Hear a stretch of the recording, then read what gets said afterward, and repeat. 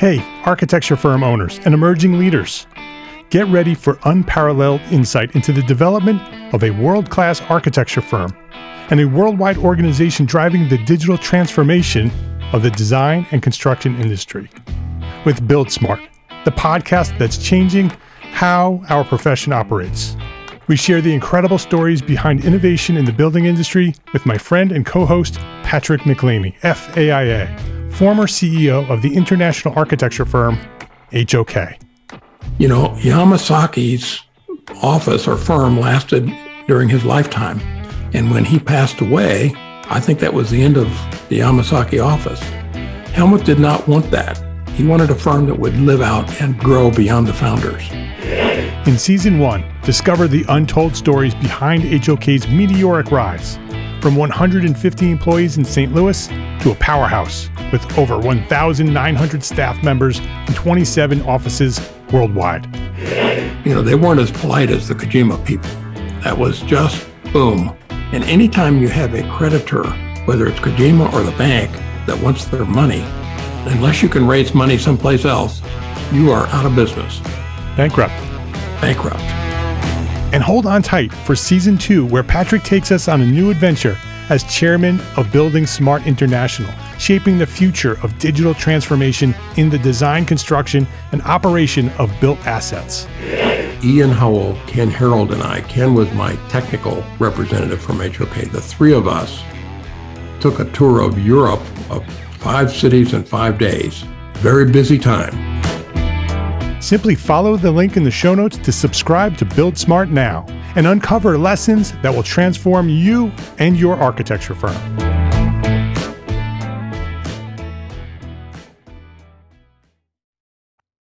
We all want to build a better business so we can be better architects. Well, a better business starts with planning for profit. Download our free course, Profit for Small Firm Architects. It's free at entrearchitect.com/free course. You are listening to Entre Architect Podcast, and this is episode 192.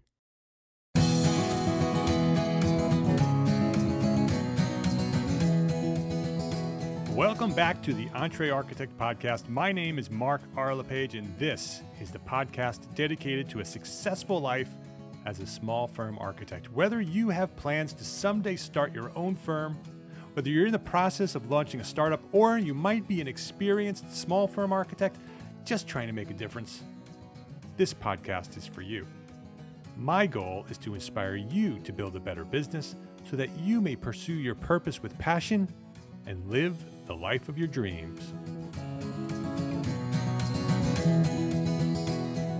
And we are back with another episode of our podcast series called The Entrepreneur Architect, where I interview you, members of the Entre Architect community. I want to know your story. I want to give you an opportunity to share some of your knowledge. We all have a story about how we were inspired to pursue a career in this profession, a story about the people who influenced us along the way, and a story about how we became entrepreneur architects. This week at Entre Architect Podcast, Earl Parson, entrepreneur architect.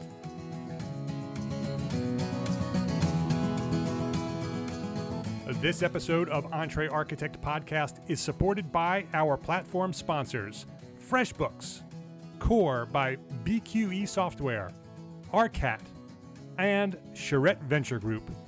I'm going to share a little bit more about these great companies later in the show, but before we get started here, just to take a quick note right now, share some time this week to visit each one of them and let them know that you appreciate them for supporting us, the Entre Architect community.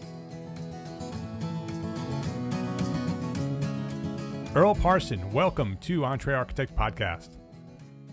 Hi, Mark. Thanks for having me on the show. It's great having you here, Earl. You and I are good friends. You've been hanging out with me over at Entre Architect Academy for a long time. I've been following you with what you do with Clever Moderns, so I'm really, really excited to share your story with our audience here today. Well, thanks. I'm super excited to be here as well. So this will be fun. Let me tell our friends here a little bit about you. Earl Parson is an architect based in Los Angeles. He practices residential architecture as Parson Architecture and is the founder of clevermoderns.com, an online platform empowering do-it-yourself owner builders with plans and coaching. So that gives you a little tidbit of what Earl is all about. Earl, I'd love for you to sort of share your origin story, go back to where you discovered architecture, what inspired you to become an architect, and give us the story from where you, from that point to where you find yourself today. Sure. Okay, great. So I was born and grew up in Muncie, Indiana, which is the home of Ball State University, one of the pretty good schools of architecture. So shout out to all the Ball State architecture folks listening. But I didn't go to Ball State. So I grew up in Muncie, and I had some sort of, my life intersected with architecture when I was a kid, because my best friend's dad was an architect in town back at that time. And they lived down the street, and we were in and out of each other's houses all the time. And so he was, and we would, stop by his dad's office once in a while. And I saw the giant drawing boards, and the electric erasers were like fascinating, cool toys when you were a kid and stuff like that. And so that was, I was around it a little bit that way. And that didn't directly, have me wanting to be an architect per se, like to follow in his footsteps or anything necessarily. But it was just role models around you in your life of things that you could be, of the options, when you grow up, what you might be. So it was sort of in the background that way. And then my dad owned a building downtown, just sort of as an investment and as a hobby. And he had, it was a little two-story, like 3 storefronts wide, 2 stories high, just a little business building, kind of a 19th century, building downtown. And so it was kind of constantly, there were projects fixing up the building downtown. There were a couple of apartments upstairs, and I was around that a lot. So, also when I was a kid, we added on to our house, and I was around construction a lot. I was around, architecture in that way. And it just sort of like, there was a moment where I just sort of started falling in love with the old buildings downtown, and, observing the building across the street and the carvings in the stone from being in my dad's building, working on the apartment upstairs or fixing something or what have you. And so I sort of fell in love with buildings when I was about 10 or 12 years old, or maybe a little bit older, 13 or 14, something there. And so that was, that kind of started setting me on that path. And then my parents really encouraged it, and they would buy me architecture books all the time. And just by the time I was in high school, I pretty much wanted to be an architect. I think at that point was pretty much settled for me.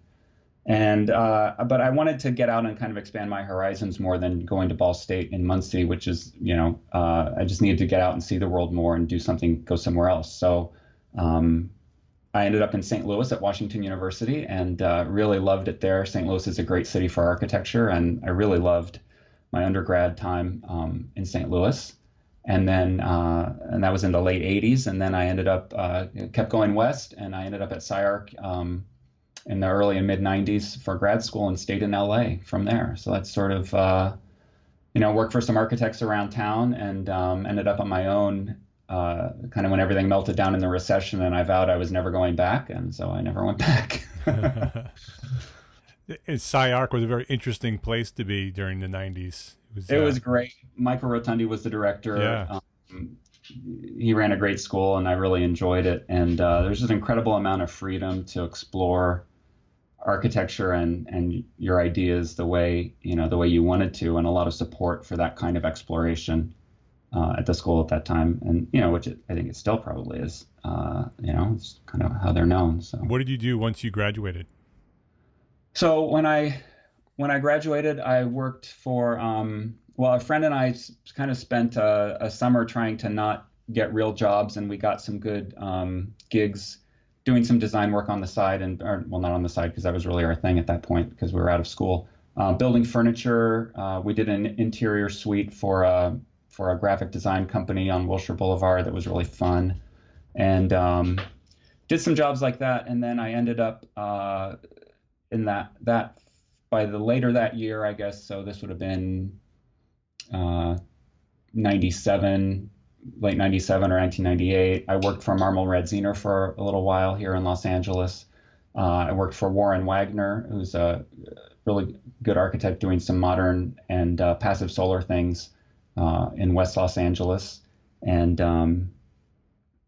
then had some other gigs. I worked for Studio Works, which is Robert Mangurian and Marianne Ray, and they were big mentors of mine from SciArc, and they're in downtown Los Angeles, and they had a couple of public schools at that time.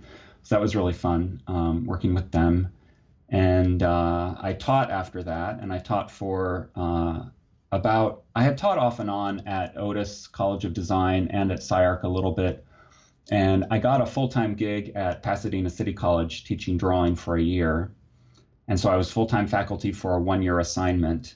And that was a great experience too. And so I taught. I've taught off and on that, and then I taught. Then that assignment ended after a year, and so then I moved to Keating Kong Architecture in Pasadena. Stayed kind of up in that neck of the woods, and Pasadena's a beautiful city and has some great stuff going on as well.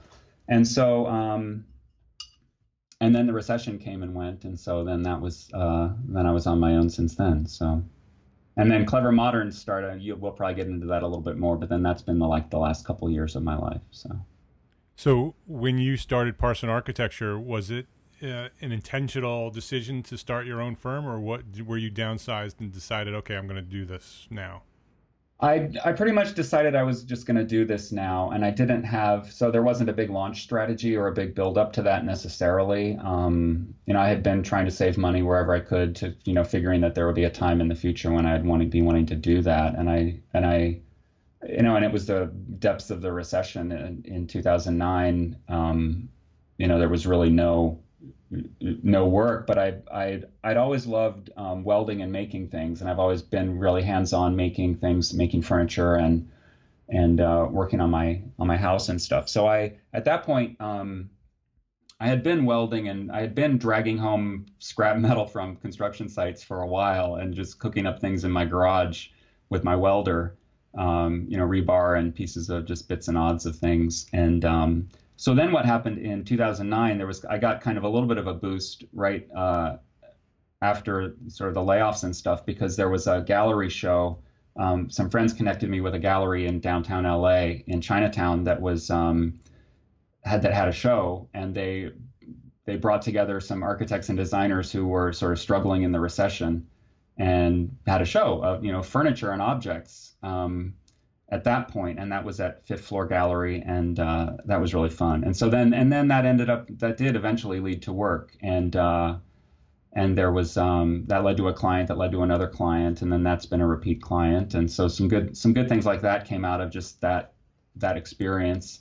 And and then it was just sort of rebuilding from there. And then in the recession, one of the things I got kind of an opportunity to build a house for my dad in Tennessee, and so that took a good chunk of my time, and became kind of a good project during that period as well.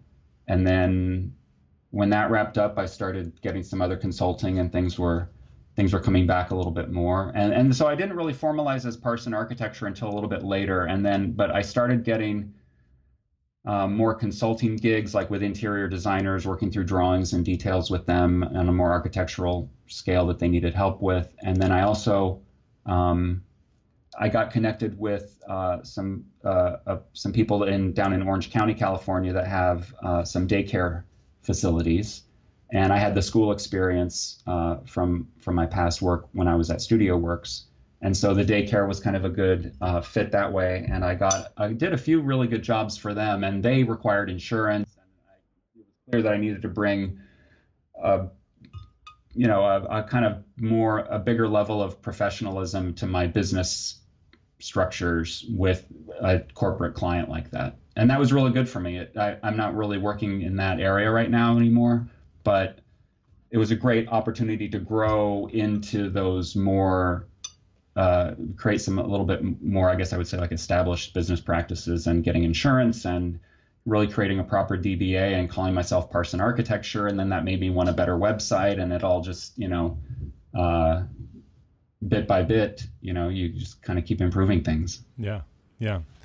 So I was going to ask you about your welding, because I know you're a welder, and where and when did that happen? Because I know that's a big part of your life and what you do. Talk about that a little bit.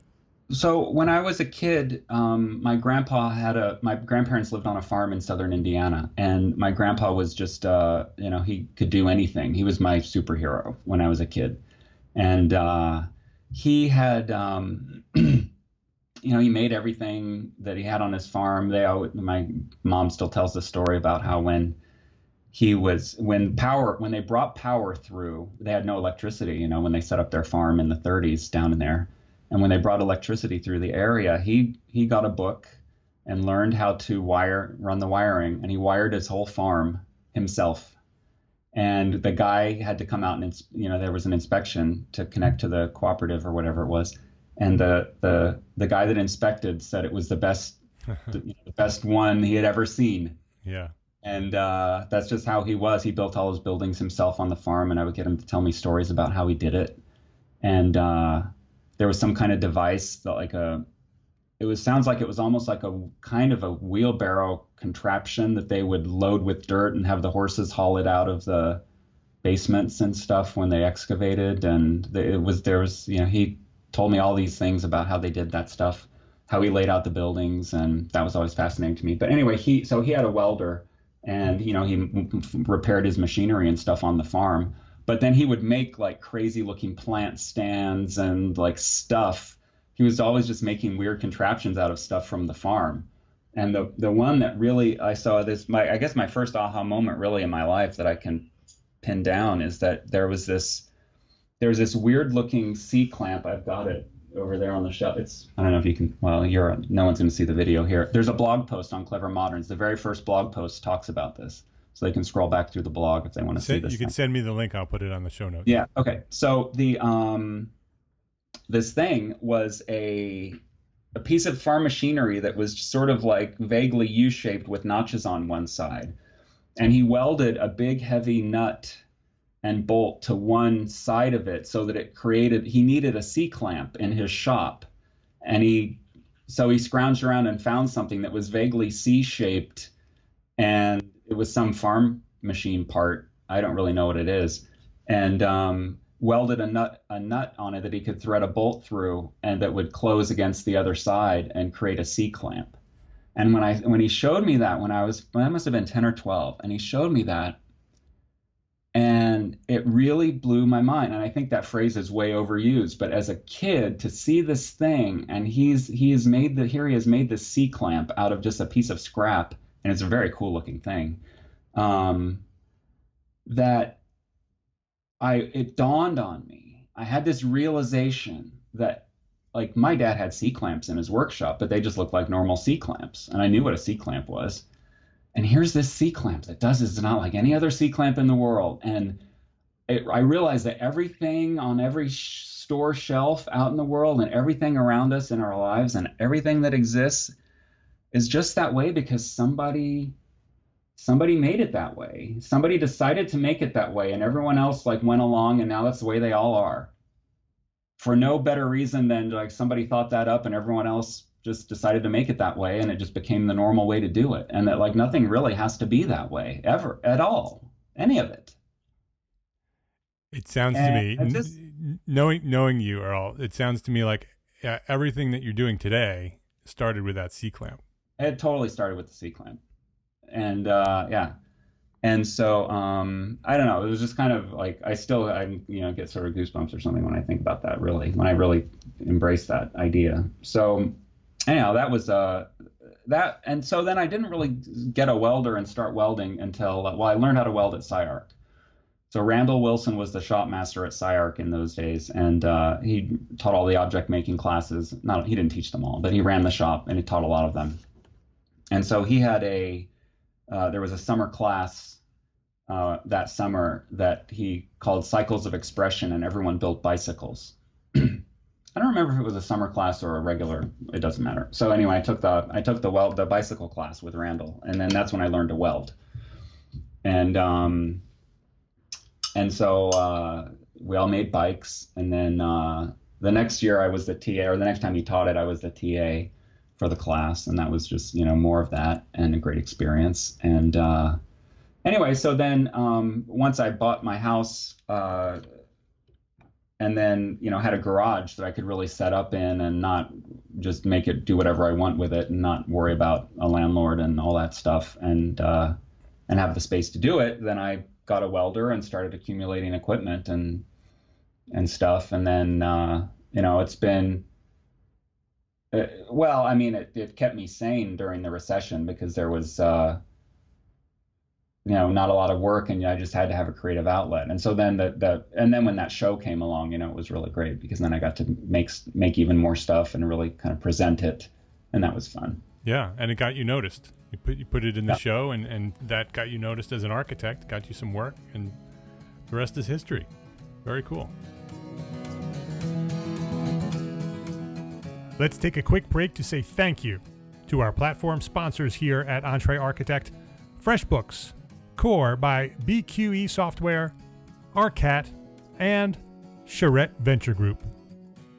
FreshBooks makes it simple to send invoices, post your expenses automatically, track your time for the whole team, by project, and get organized with reports, communication, and notifications. It does everything.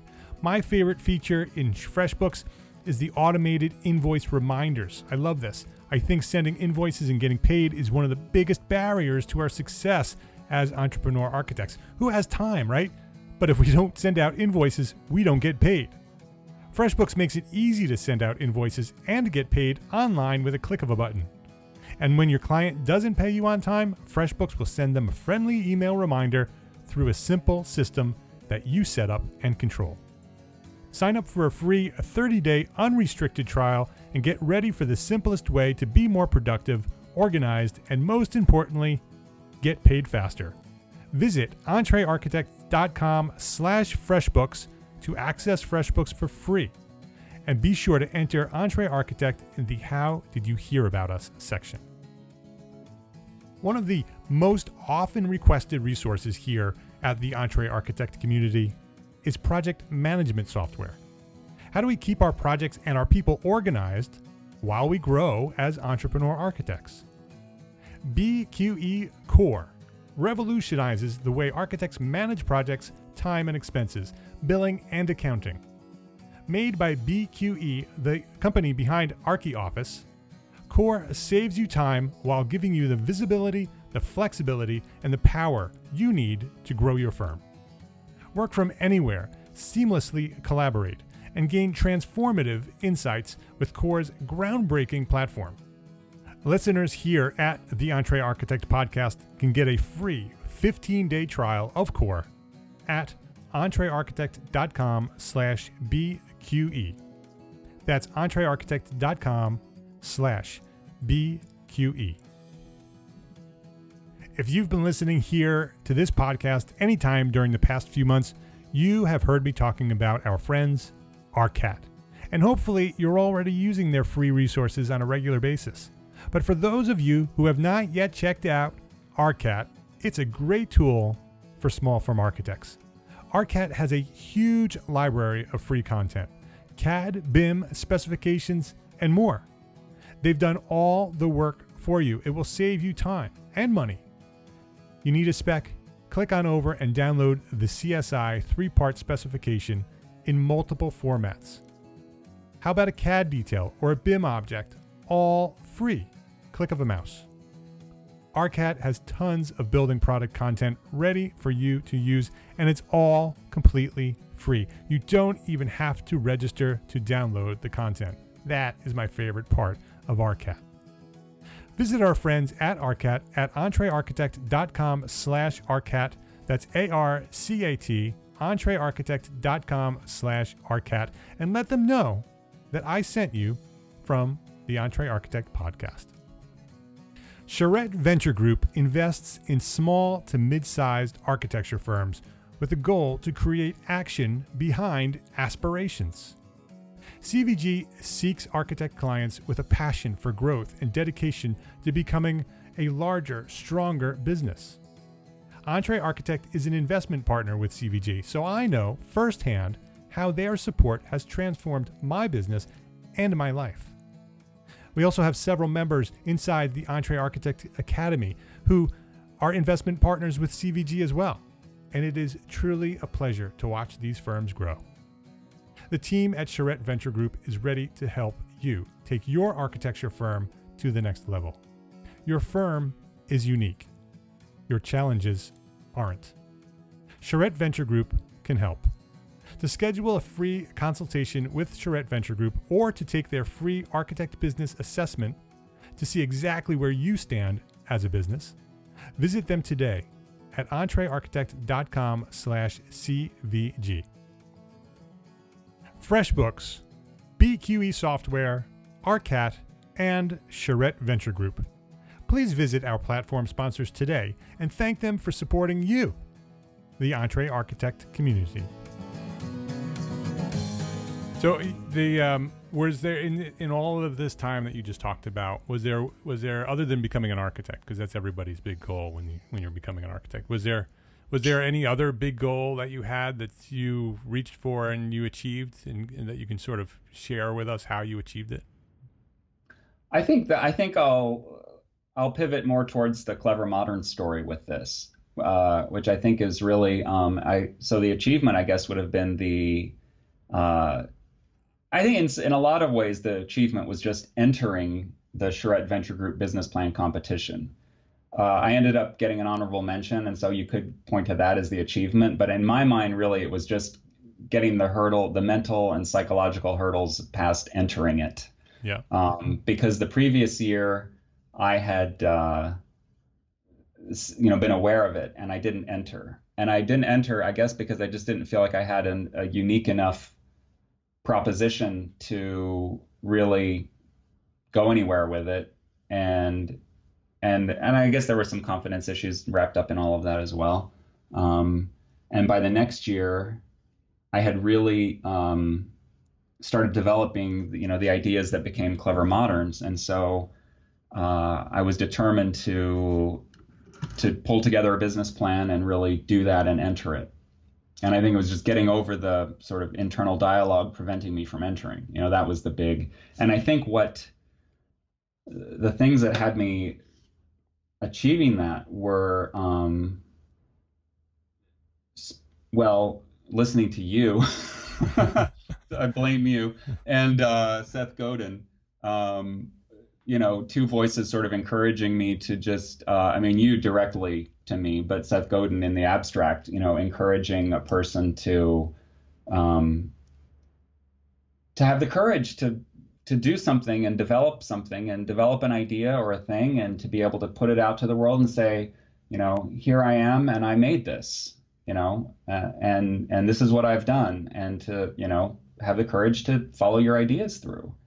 And it was really a lot of work. And it was me sitting down almost every morning, quietly reading and writing for 45 minutes to an hour to developing these ideas. And sometimes I would write, I would just write long form, on paper on 8.5 by 11 pages, just put a header and start writing on the topic. Sometimes it would be outlining things like that. Sometimes it would be taking old drawings that would have been headed for recycling and laying them down on my desk in a thick stack and flattening them out. And then I got a multi-pack of Sharpie pens in all the colors.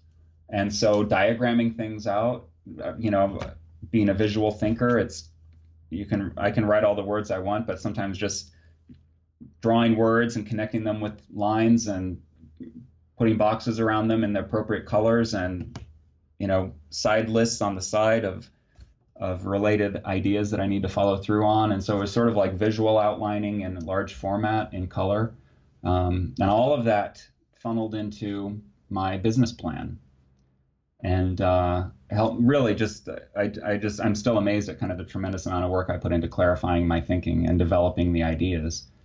Because, and I think, it also showed me again, I think you learn this a lot in school, but when you're out of school for a while, you have to kind of relearn these things sometimes. But just the idea that you can have an idea, but then it still may take a lot of work to develop the idea to the point that it's actually something worth considering. And it's that hard work that is like, that's the hard part, really developing the idea that can lead you then to implementing. So, yeah. Talk a little bit about what Clever Moderns is, Okay. So Clever Moderns is a platform that I'm developing. So I'll present.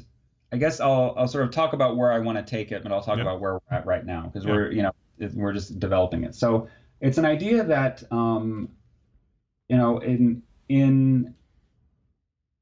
it came to me in this way, I guess. So I was thinking about trying to get better clients and who are my best clients and how do and also about when you get a good client, how do you present your ideas to them and get them to buy in on your best ideas that may be the more unorthodox ideas, and people can be afraid of that. And so there's, how do you present all of that? And so it occurred to me, well, what if I develop the ideas first and put them out there? And then people that like the ideas maybe will buy into the ideas once they see them fully formed, rather than get the client and then try and hope that they're going to be willing to go along with the ideas. And so that was part of the idea. And then it was, and it's kind of an idea about selling house plans, online. And there's a ton of websites that sell plans. So it's a passive income strategy for me as an architect. But then I had also had a lot of ideas about the clients. Okay, there are a couple of clients that came to me through that the furniture that I had in that show, and they were good friends. And now it's been a while and we're overdue, but with the three of us, we'll go out for sushi on a Friday evening. And there's a little bit of a community there around us and the work and just the kind of shared enjoyment of each other's company and all of that. So they're more than clients at this point, and they were total strangers to me before. And so there were ideas about community, growing a community around a group of clients who are all interested in the same things architecturally and lifestyle-wise.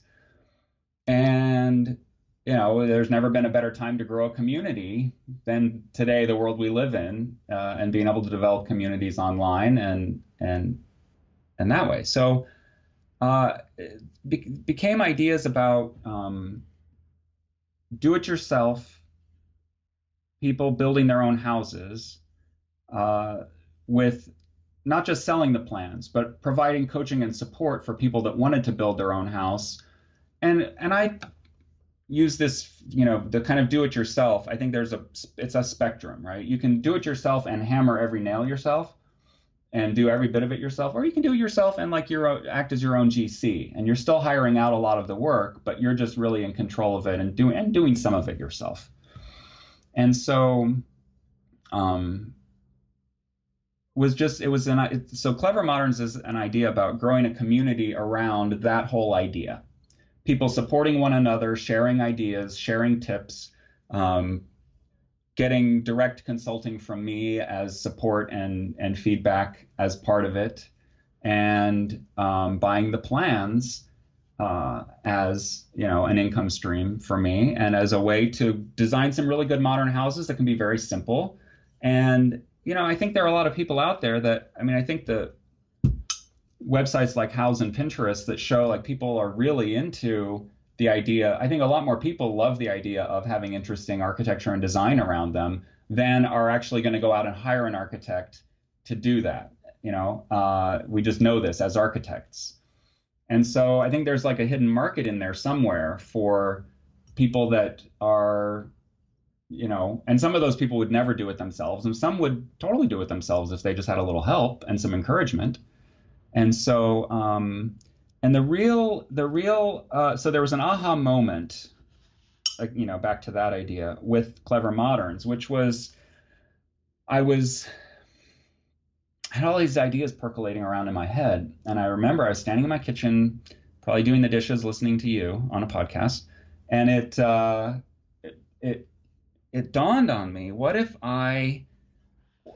rather than charging, the thing we always want to do is present a greater value proposition so that we can charge a better fee for our services, right? That's a thing that we all try to do as architects, I would hope, or as a goal. And so I had the idea, well, what if I just inverted that completely and turned it on its head? And what if I just gave away the plans for free? And so the way that I was thinking of it was like, well, I allowed myself to go down the road of that thought by saying, well, what if I just presented that as a given? The plans are free. Then what would be the necessary conditions? How does the rest of it have to work to get that to be part of it? If that's going to be the central idea, then there's just monetizing it some other way, or there's other, that's not paying the bills, but something else is. And so then that's what got my wheels turning on, there could be other coaching support. There could be other products that are sold along the way, that the free plans become, the way in, and then you're selling other things. You're not really selling the design or the plans. And then that really started unlocking a lot of new ideas for me about sort of how to present this platform and what to do. And it really wasn't. And so now it's kind of morphed a little bit. And I'm about to launch do you know when this podcast will air? Do you have a sense of that? Probably the first week of November. Okay, so I'm working pretty closely on having the first free plans actually on the website, and they'll probably be. Now I have a really good goal to get them on by the time this airs. It's sort of turned into that the free plans are going to be really basically like a schematic design level proposition, and then at some point then I'll be adding full construction plans as a for sale product. And right now what we're doing is, as you know, because you're following it, so we're building our first prototype houses. And what we've also done is, because the backstory with my grandpa on the farm and some of that stuff and the welding and the metal that I've always been interested in, I've always loved Quonset huts. And so we are building the first plans, and the beginnings of the platform have now ended up being, which wasn't, it was in there, but it wasn't the central focus of everything in the original business plan and the original concept. But now it's really kind of taken over, and I'm just really having a lot of fun with it. So my husband and I bought some land in northern Arizona, and we're building a group of Quonset hut houses on our property there. And so we're calling it the Quompound. And we're just having a lot of fun. We spent this whole year basically starting with raw land and developing it. And our first 2 Quonset huts are well underway. We're racing to freeze right now to get them, done, to get the one that has water in it, done before it really freezes. And so all of our, and it's amazing, they say the more you niche down in your market and the more specific you are, the more like your raving fans will come and find you. I mean, it's bizarre, and it's become so true for me with this. So I've got a Facebook group for do-it-yourself Quonset fans. It's called DIY Quonset Dwellers on Facebook. I've got a newsletter that's growing because people are finding my blog who are interested in Quonset huts and Quonset hut houses. And I've got a great Instagram following that's growing also pretty well. And so what's the Instagram username? So the Instagram is Quonset House on Instagram. We'll have links to all of that on the show notes. Right. I have a Clever Moderns Instagram account that I'm not really using because the Quonset House just completely took over. So, and the website and blog are just at clevermoderns.com. And it's just, it's so we're building the house, the Quonset houses, the Quonsets there, and we have bigger plans for the spring. We're going to start our next building in the spring, and what would you say was your biggest struggle in putting together Clever Moderns, having it evolve into the Quonset houses, which now is feeding Clever Moderns? It's sort of at first maybe you thought it was two separate things, but they've become the same. They've been evolving into one platform. What was a struggle once you sort of got past the business plan of having the achievement of having the business plan be recognized, executing on that business plan, having Clever Moderns launch, start building these houses? What was a big struggle that you may have come upon, and how did you overcome it? Well, so there were a couple of big struggles. Creating the newsletter was a big struggle for me. I'm not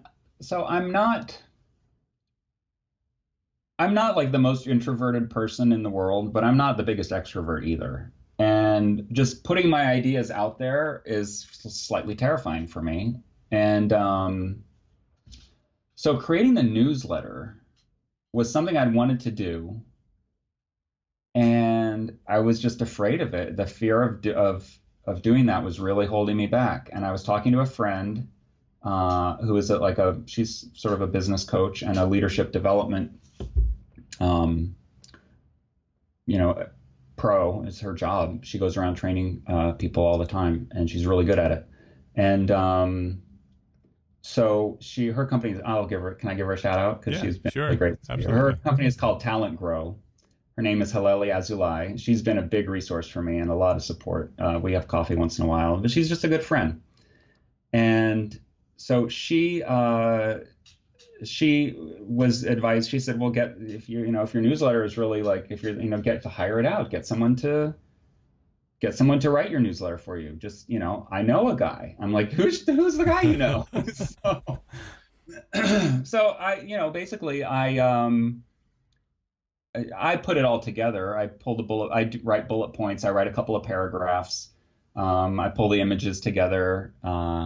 And then I send him an email. I'm like, here's what I wanted to say. And then he puts it all together in MailChimp and sends it out. And he sends me a draft, and I review it. And I had to make a rule for myself at the beginning that I'm only going to let myself have one edit.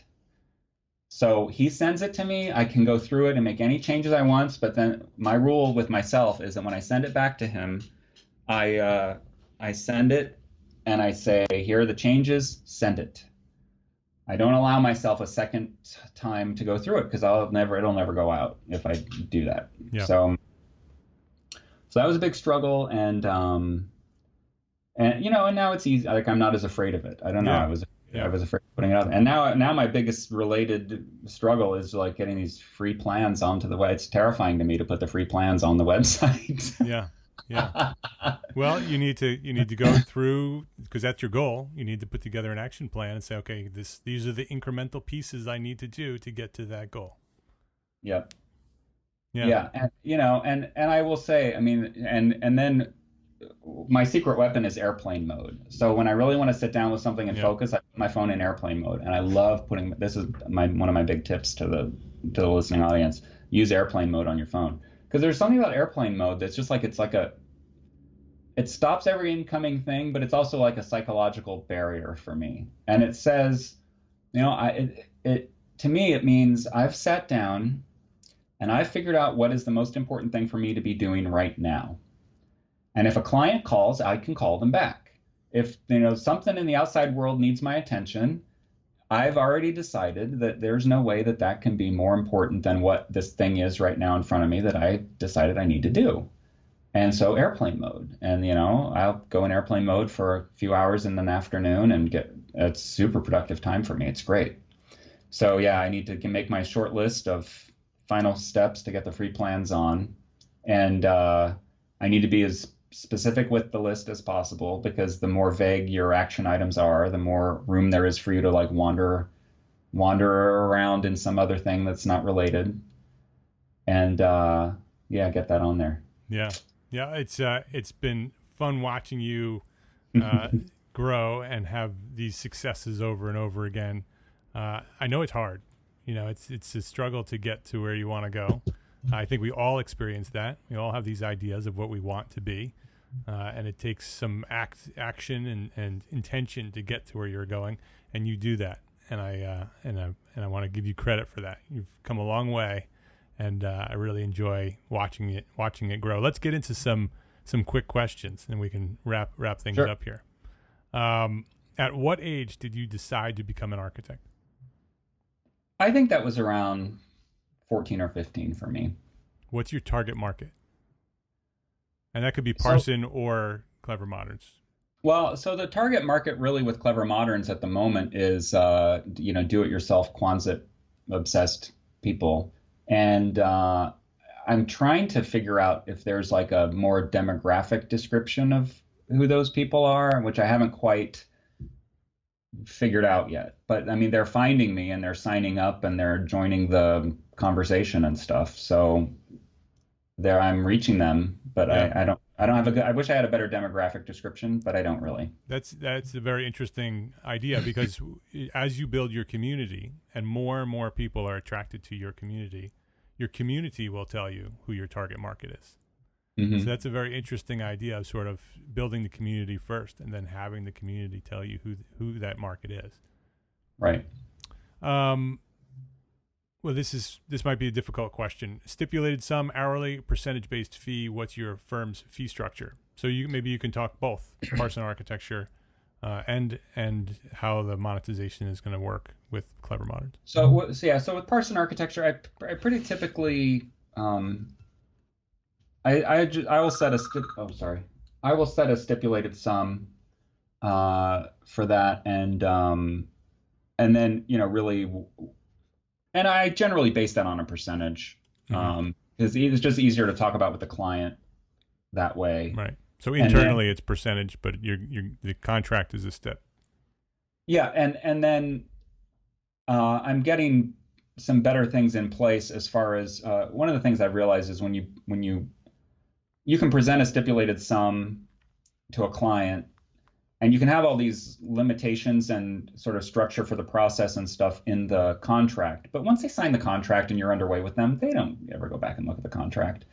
And they don't know when you're at the end of a phase that it matters that, that work is done now. And if they want to revisit that, they got to pay you additional and whatever. You have to I think you need to remind them of the process as you go through the process. And you've talked about this as well in the past. And so, ways of the last one, and it went really well. I created a kind of flow chart graphic that outlined the phases and described the meetings in a sort of graphic that way. And they loved it. It was very easy to understand. And then, I could remind them where we are in the process. And that worked well in that case. That's a great idea. But with Clever Moderns, a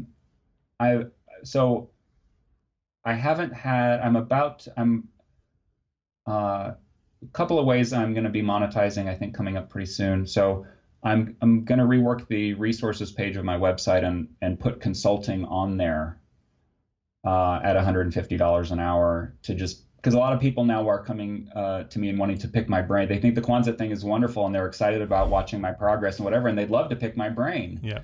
And your brain's not free.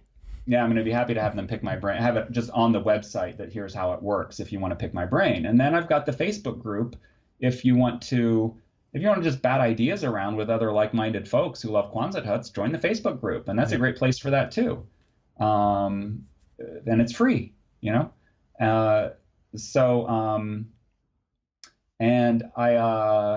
So there's that. Now I've also had some folks approach me recently who have got some land in Texas and they want to build they want something different and they really want a Quonset hut house. And so they are, I'm having a phone meeting with them on Friday to present some different ways my services could work to work with them on their house. And so, and they seem of all of the ones I've talked to, they seem very serious about, wanting to move forward. And they've talked to a Quonset hut manufacturer. They've got floor plans developed that I'll help them massage and improve. and they but they seem like they're and they considered getting a local architect, but they really love what I'm doing and love my enthusiasm, so they really want to work with me. And I happen to be licensed in Texas, so that works well. And so for them, I'm not entirely clear on. I'll probably have a couple of different ways to formulate the services, because it's really not a. Yeah.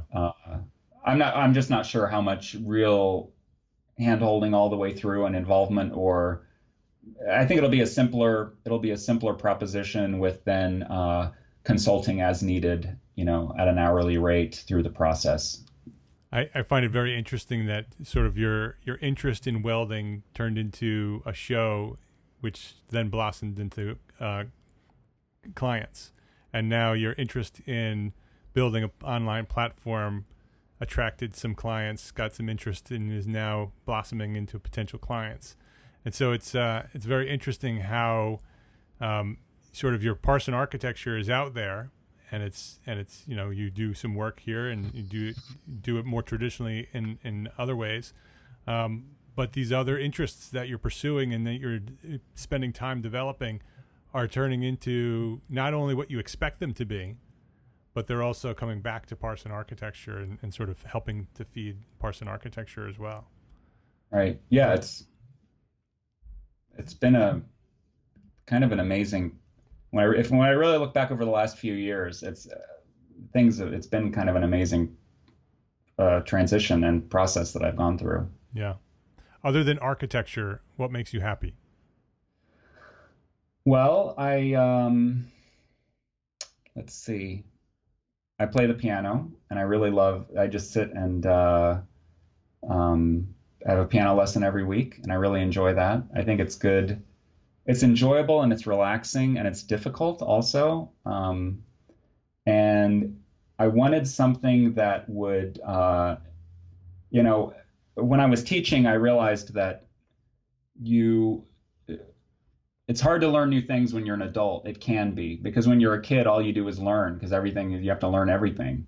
Right. And then that tapers off, and then you quit learning new things. And we, especially as architects, we have to keep on that, right? So with piano, you can play relatively well, but you can always improve. I mean, with anything in life, you can always keep improving. But it's, you can always be learning a new piece, and it's always fresh and interesting and new. And I don't know, I really love that. I love great time with my dogs, and we like taking the dogs out. And especially now that we have this property in Arizona, I really love being out in nature and observing that. Getting really interested in like geology and some of that stuff because of the rocks on our land and some of that stuff that's interesting. And we're right by the Grand Canyon, so I mean, there's all that, and that's amazing. So, what's the best advice you ever received? Well, I was thinking about this, and I think that I think back when I was a kid, and not when I was a kid, but when I was through school and I wasn't licensed. And Jim Love, the architect, my friend's dad, who lived down the street from us, and we always stayed in touch over the years. And he passed away a few years ago, but he always told me, get your license, get your license. He always was in the back of my head telling me to get my license. And that was, I guess early on I was saying, it wasn't really because of him that I became an architect. But once I started down that path, he would always say, well, we all make mistakes. And when I would talk about his dry humor would have him saying, oh, we all make our mistakes in life, about my choice to become an architect. But he always encouraged me to get my license. And I think of him fondly a lot. And when I think about advice I was given over the years. One personal habit or a daily routine that contributes to your success? Definitely, I'm going to put in a plug for meditation on this one, because I really suffer. I think, and a lot of, it's described as being chronic with entrepreneurs, that you're just trying to go a million directions all at once. And there's so many good ideas out there that being able to just settle down and focus on something is really hard sometimes, or all the time, most of the time. And I think of it in comparison to, like, if you try to go through when you try and go through the grocery store and you don't get a cart or a basket and you're just walking through because you think you're just getting one or two things, and then you start like adding, and soon you're like juggling all this stuff without any way to really manage it or deal with it. And so when I'm meditating, I sometimes have this sort of mental image of just like setting things down one at a time and bringing order to it, because there's just like so many ideas and thoughts going through my head all the time that it's hard to. I think that brings a ton of focus and calm and really a lot of I would say letting go of a lot of the fear and setting it down that like had me not having the newsletter or even pursuing the whole Quonset hut thing, has come from a kind of calm that I've gotten from meditating. So, every morning, I'm not that good at it. I don't do it every day, but I wish I did. And that would be my goal. 20 minutes in the morning, get it going. Yeah, I think it's important. I think with architects in general, we have so many hats we're wearing, especially small firm architects. It's a big help for me as well. And I too struggle with doing it every day. But when I do, I feel it. I can tell when I did. How about a recommended app or an internet resource? So, okay, I have a couple of things that I can recommend on this area. So my browser is Google Chrome. And so for a while I had Chrome opening to my email, and then I realized like that's the wrong thing, because you don't want to just open your browser every time and be like confronted with the email in your inbox. Yeah. That's not the way to do it. So there is an add-on to Chrome called Speed Dial 2. And that basically brings up, when you open the browser, whatever pages you set, they appear as tiles on the screen. And so I have my email and my calendar, and I have Slack on there for the Entre Architect Slack channel, and I've got Trello because I have some Trello stuff going on. And so I have several things on there, and it allows me to open it and easily go to the one that I want without being bombarded with the content unless I choose it. Like a personal dashboard. Yeah. So I really like that. Trello is a good one as well. I'm developing an online course to go along with Clever Moderns, and I'm outlining it in Trello, and that's working really well. That's a great tool. And the third one I'll throw out there is if you don't have I know you said one, so I'm giving you three. That's okay. Everybody needs a password manager, and I really like LastPass. It's free, and it's been great. I've had it for a few years now, and so all my passwords it'll generate a complex, secure password for you if you need it. It stores them all. It's a little bit scary because then if somebody broke into LastPass, they'd have everything. But it's better than trying to keep track of it some other way, and it's been great having that. Recommended book and why? I just started Mindset by Carol Dweck, and I'm really excited about reading that. And she's a psychologist, and her thesis is that there's, in her framework of looking at it, there are two types of mindset. There's a fixed mindset or a growth mindset. And she's done tons of studies on people of all ages, from little children up to through adults. And you can, around any given it's topic specific, apparently, in your sort of individual, in your psychology, in your mind, the way you categorize the world. You could have a fixed mindset in one area and a growth mindset in another area. But it's basically if you feel chronically stuck in a particular area of your life, you probably have a fixed mindset. In other words, your opinion of yourself and your abilities in that area is that it's fixed, it's static, and you cannot improve it. People with a growth mindset have the idea that, like, I can always learn new things. I can always improve from where I'm at and grow. And it sort of goes back to there's an old quote by Henry Ford that I'm not going to get exactly right, but it's, the paraphrased version is, if whether you think you can or you think you can't, you're right. And so it's sort of like a studied validation of that by a team of psychologists. And she wrote this book, and it's pretty interesting so far. It's a great book. I read it, and it's a very, very good book. I highly recommend it as well. Let's wrap up with the one question that I ask all my guests, and then we can end with a parting piece of advice. Let's start with the question that I ask everybody. What is one thing that an entrepreneur architect can do today to build a better business for tomorrow? I think it's after going through the experience with the business plan, I think it's really, if you really want to improve your business for tomorrow, I think you have to think ahead about that. You have to put in the hard work of sitting down with a blank sheet of paper, like going back to my experience with the business plan and doing that. It's hard. It's just hard work to develop the ideas that are going to shape your business. But if you think about it, that you're going to get from here to 5 years from now anyway, one way or another. 5 years from now is going to show up on your doorstep. So you can go through it with a little bit of a plan. Any kind of a plan is better than just fumbling through it, but you're going to get there anyway. You're going to end up there. Better to have some kind of plan. That's very good advice. A very good observation. 5 years is coming whether you plan it or not. So you might as well plan it. I did an episode just a few weeks ago, episode 187, the 60-minute business plan. And so if you think it's overwhelming and daunting, I challenge you to do it in 60 minutes. And that episode will show you how. So build a business plan right now. Great advice.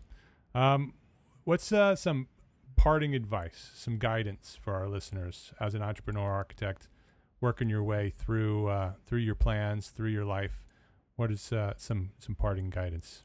So when I came up with when I described the aha moment that I had about giving away the plans for free and then rearranging all the rest of the ideas around that concept, the way that I think when I've reflected back on that moment, I compare it to the experience that you have when you're developing a design and you're staring at your floor plan and you've been working on it for weeks, and then you take the plan and rotate it on the page or on the screen and start looking at it from the other direction.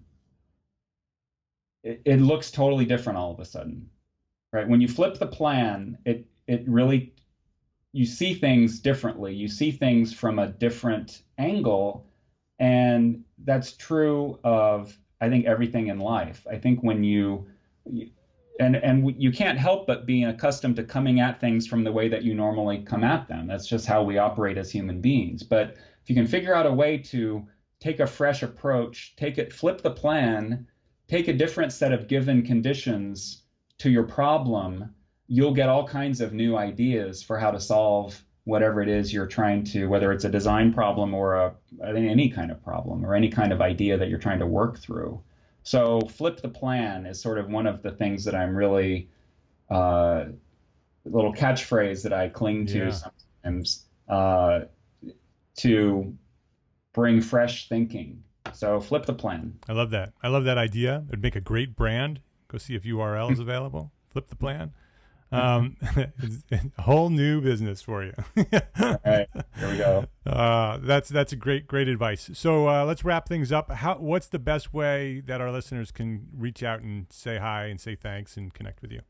So clevermoderns.com is really the central locus of all of that. There's a contact page on there that's got how all of the you can find the Facebook group that way. I'd love to have more architects in the Facebook group. It just adds a fun dimension to the discussion. I get busted on some of my details in there. It's fun. So that's, you can find that. That'll have a link to the Instagram. If anybody wants to start getting the newsletter once a month with all the updates from Arizona, and that, so clevermoderns.com, and then search around on there. It's all there. Everything Earl's doing is clevermoderns.com. Earl, thank you. Thanks for hanging out with me here for the hour or so and sharing your story and sharing your knowledge with the EntreArchitect podcast. My pleasure, and thanks so much for having me, Mark. You've been a big inspiration for me. Thank you for that. You're welcome. If you want to be featured here at the EntreArchitect podcast as part of the Entrepreneur Architect series, I love this series and I want to share your story. Shoot us an email at podcast@entrearchitect.com and let us know that you want to be featured here on the show.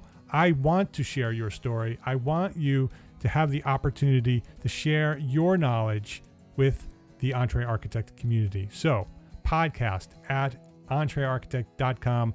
Send me an email. Let me know you want to be on the show.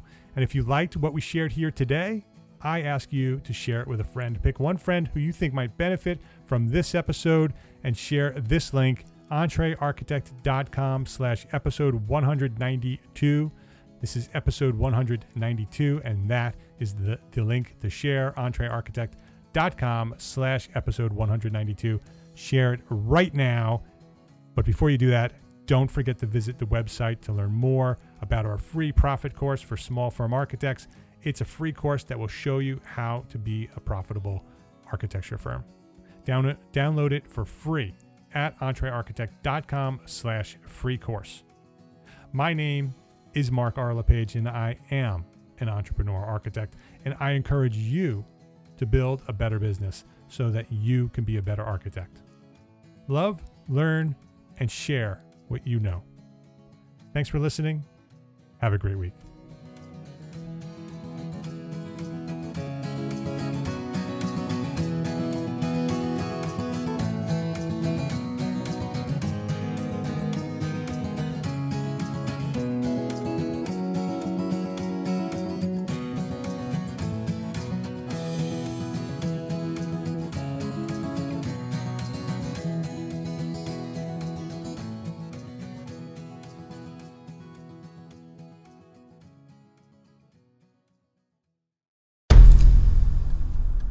I've mentioned it to my family, but in terms of telling people like, oh yeah, we're doing this, I'm looking for projects, you got anything? I'm not there yet because it scares the out of me. Dreaming of launching your own architecture firm? Well, buckle up for a wild ride with Emerging, the podcast that shares what it's really like to start an architecture firm. Where do we begin? We don't even know what type of business to formalize as. Is it an LLC? Is it an LLP? Like, how are taxes? I mean, the list is astronomical. Season 1 featured founders Jeffrey, Lexi, and Chris, owners of Level Studio Architecture, are your fearless guides on this unfiltered journey from napkin sketches to a thriving studio. One evening, stumbled into one last dive, we sat at the bar and pondered our postgraduate futures. Amidst the conversation, a napkin became the canvas for our aspirations, sketching plans and milestones, sealing our heartfelt commitment and shared dreams. In drawing down dreams on a napkin collectively, that then, you know, in your head, you've rooted like, oh, I'm connected to these people, like long term. The process of starting an architecture practice brims with excitement and challenges, demanding meticulous planning, flawless execution, and unyielding resilience. I kind of hate the term because it's so overly used, but I think everybody knows imposter syndrome. And I think it's so real to this day. I don't know if it's with everybody, but with me, I'm always questioning like, us, can we do this? Are we ready to do this? Are we prepared? Can we do it? Did we just decide a name? We did it, guys. Oh my One that came out of nowhere. Woo! It came out of nowhere. I liked it. I saw it. Ready to turn your aspirations into reality? Follow the link in the show notes to subscribe to Emerging and chart your own path to architectural success.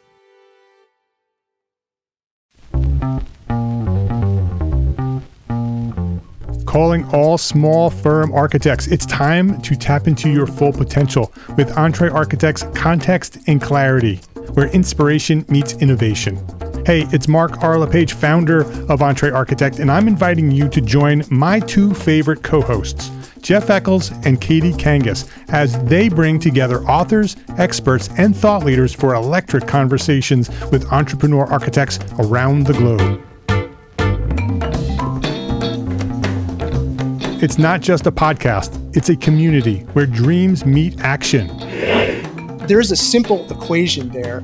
And what that did, just doing that basic calculation, was it allowed me to compare what I had actually saved in my retirement accounts to what I thought a possible projected annual spend might be. Artists are temperamental, so beautiful design is going to be a priority. When the job is done, we're going to actually need to live in the house, not live with the person who designed it. And so for me, the artistic skill, the architectural skill is most important. And so I would say like that would be 60% of it, if not more. Gain insights to build a successful practice. Subscribe, engage, and let's redefine your future together. Join the Context and Clarity community, where every conversation adds to your blueprint for success.